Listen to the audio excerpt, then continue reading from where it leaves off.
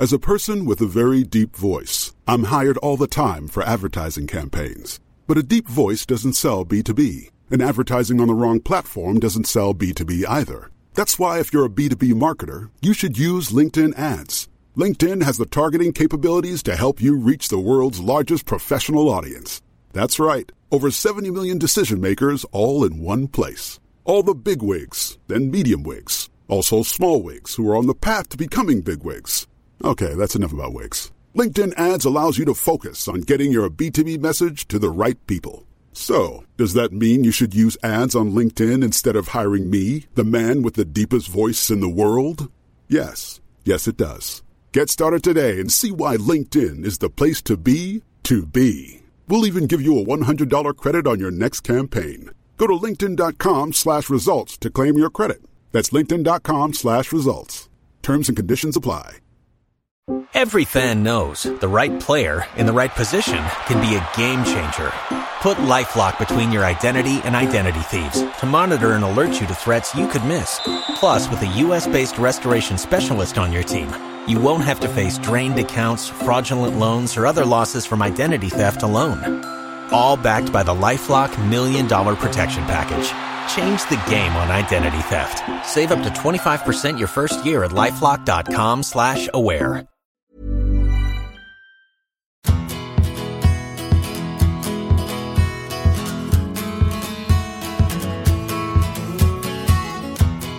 Welcome to a special preview of Barcelona versus Espanyol. Okay, so last season and for some time, we at the Big Interview have been in pursuit of Kiki Sanchez-Flores, late of Watford, currently of Espanyol. And godson of Alfredo Di Stefano. There you are. Not bad. Not bad. And another reason to get him on. But let's start with him. We're going to be talking about Barcelona in a minute. But this fixture last season didn't go too well for the then newish coach. Controversial. Of Espanyol. So this was controversial last season. Kiki Sanchez Flores' first season back in Spanish football since he'd gone to the Gulf. You know, he'd been really successful at Getafe and at Valencia, and won a title with Real Madrid. Brilliant fullback or midfielder. His dad won the title with Real Madrid in the golden era, and Di Stefano was his mentor, his godfather, and comes from a family rich in showbiz tradition. It's a really sort of entertainment royalty family. So the fact that he's back as a real Madridista, and he's back at Espanyol, who probably dislike Barca more than anybody except for Real Madrid, and he takes his team to the Camp Nou in December, and Espanyol put on a decent show. The score's 4-1 at the end, Neil, but Espanyol make them work, and probably best of all for the neutral, Espanyol force Messi and Suarez in particular to play brilliantly. So that the value in the game isn't the 3 points in the Catalan derby or the 4-1 scoreline. It's the fact that it's one of the Excelsior moments of Barcelona's season in what we kind of know is going to be Luis Enrique's last season. And at that stage is brewing like it could be a title again. It could be a Champions League. So you're looking at the quality and thinking, they're fizzing. They've risen to the challenge. But it's still a Catalan derby. Espanyol have been pumped, having played a fiendishly aggressive is the wrong word, competitive game. There are boots left in.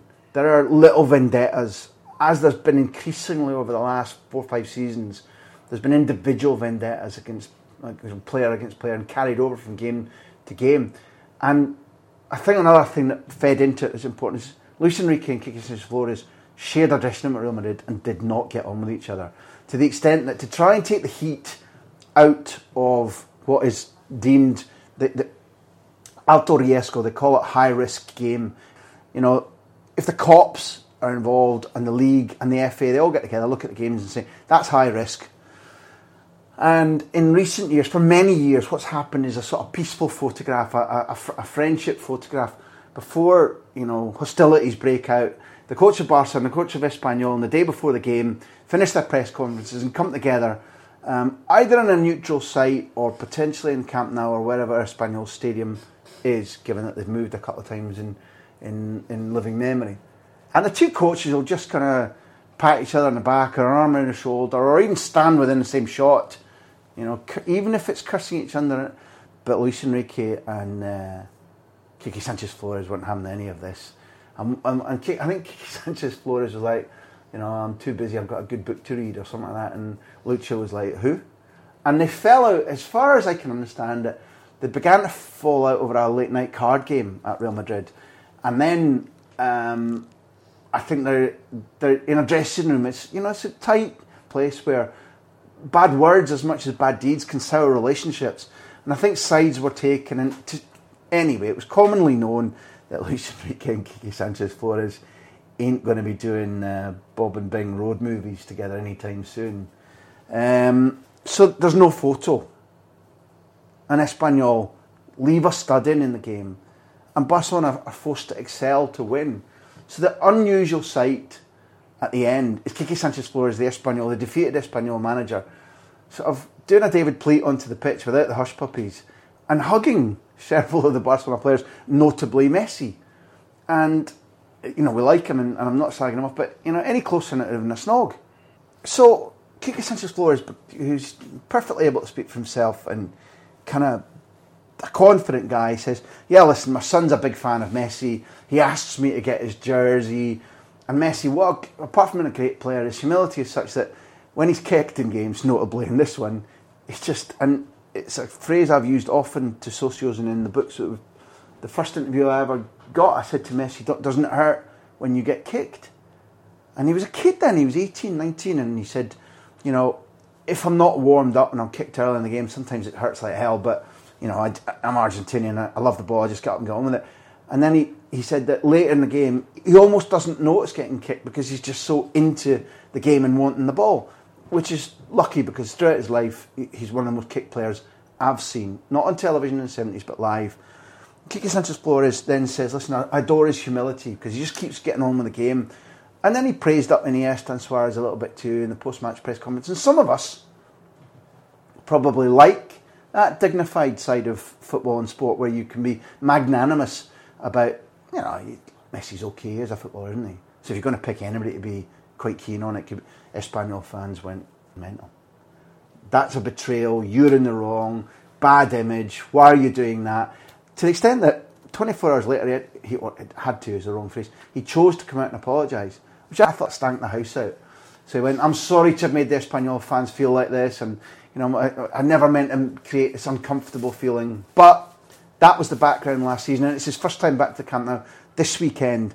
And I think there are interesting things because it's the return, for me, I think it's quite romantic. The Espanyol signed Sergio Garcia, who was the Bojan, the Munir, in his day, the Michael Owen of Barcelona. When I had moved to Barcelona, Sergio Garcia, coming through the ranks, was noted down as an exceptional footballer, a striker. He got his first team place, and it was the Morecambe and Wise Andre Previn sketch. All the right notes, but not necessarily in the right order. His movement was brilliant. The players gave him the ball. He got through one-on-one on goal, and it just didn't happen. The ball would hit the keeper, he would fluff the chance, the crowd would groan, he'd hit the woodwork, and when a goal came, it would be too infrequent. And eventually, that changing time at Barcelona meant he was gobbled up and spat out. Now, he went on to play brilliantly for Betis Zaragoza to make the Euro 2008 squad, to play in one of the games when Spain became European champions, and he's an extremely good footballer. His best football, I think, probably was Espanyol before he went out to Qatar. He's back from Qatar, still looking for sharpness and fitness, and maybe he doesn't start. But I'll be looking to see him come on to the camp now. Maybe to help them win it, hopefully. But certainly get a good reception from the camp now. And that'll be a moment that, if I see it, I'll treasure. And on the other side of the pitch, I mean, this is, well, I'll ask you, percentage-wise, what chance do we have of seeing the new model of the Barcelona front three in action together from the start? As we speak, it appears as Messi and Suarez have come through their international trials. Maybe not as successfully as either of them wanted to be, but fit, it seems. There's obviously when you travel back transatlantically overnight and you're in a plane for 15, 16 hours, problems occur at altitude, swelling, little knocks become bigger knocks. Let's see, but as we speak, it looks like Suarez and Messi should be fit. Dembele's been at the Camp Nou training under Valverde. Dembele has been looking for the tone and the sharpness that he lost by going on strike effectively. He went further than Coutinho, which is part of the reason. It wasn't just the sum of money that Dortmund accepted and the fact that it from 105 it will go up to 140 with very easy to fulfil conditions. Dembele said, and Dembele's given interviews that, you know, it's laughed at. When I was 8, I watched this, and the player that I watched in the game, I remember, he's done for a 20-year-old who I saw talking about his love of Barca when he was still at Rennes, he's done quite a convincing job of, and the fact that he went on strike tells you that this, in theory for him, is heaven. Now, in his presentation, you know, when the presentation's held up and the fans who've come into the stadium free are starting to boo and chant for the president to resign, Dembele's love affair with Barcelona, or his initial love affair with Barcelona, might have been diminished a little bit when the president says, "Oh son, listen, we've just bought you, get out amongst the punters and calm the raging swell." And I'm not sure what Dembele's words were in French or in English to him. My words, "I'm not going out there. It's you they want to resign. I'm going to entertain them with the ball." So things got off to a bad start. The good part too of it, from Dembele and Barcelona's point of view, is he's trained. Now, whether Valverde, who's a cautious man, thinks he's trained well enough to start up front, which is what you're fishing for, I think there's a 60-40 that you see Suarez, Messi and Dembele up front. Deulofeu has played really, really well. Sergio Roberto could play that role. Deulofeu came on for Spain against Liechtenstein, is in form. Valverde might want to say to him, "Don't worry, son, I still love you." Rakitic didn't play for Croatia, so Paulinho playing in midfield, although there are options. He captained Brazil. Brazil have had a reasonably good time despite dropping points to Colombia. They're already qualified. Paulinho scored in the game previous to the Colombia draw where he was, and Falcao got another great goal. Falcao is a player who's just buzzing at the moment, and even though Mbappe's gone, the fact that he's fit and happy makes him back to what he was when he was the best number 9 in the world.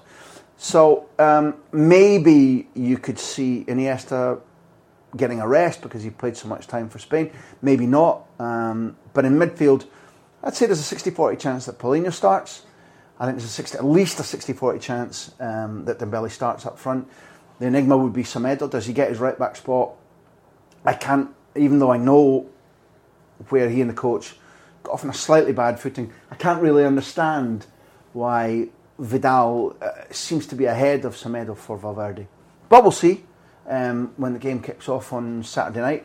Catalan derby, there'll be some animosity on the pitch, I'm sure.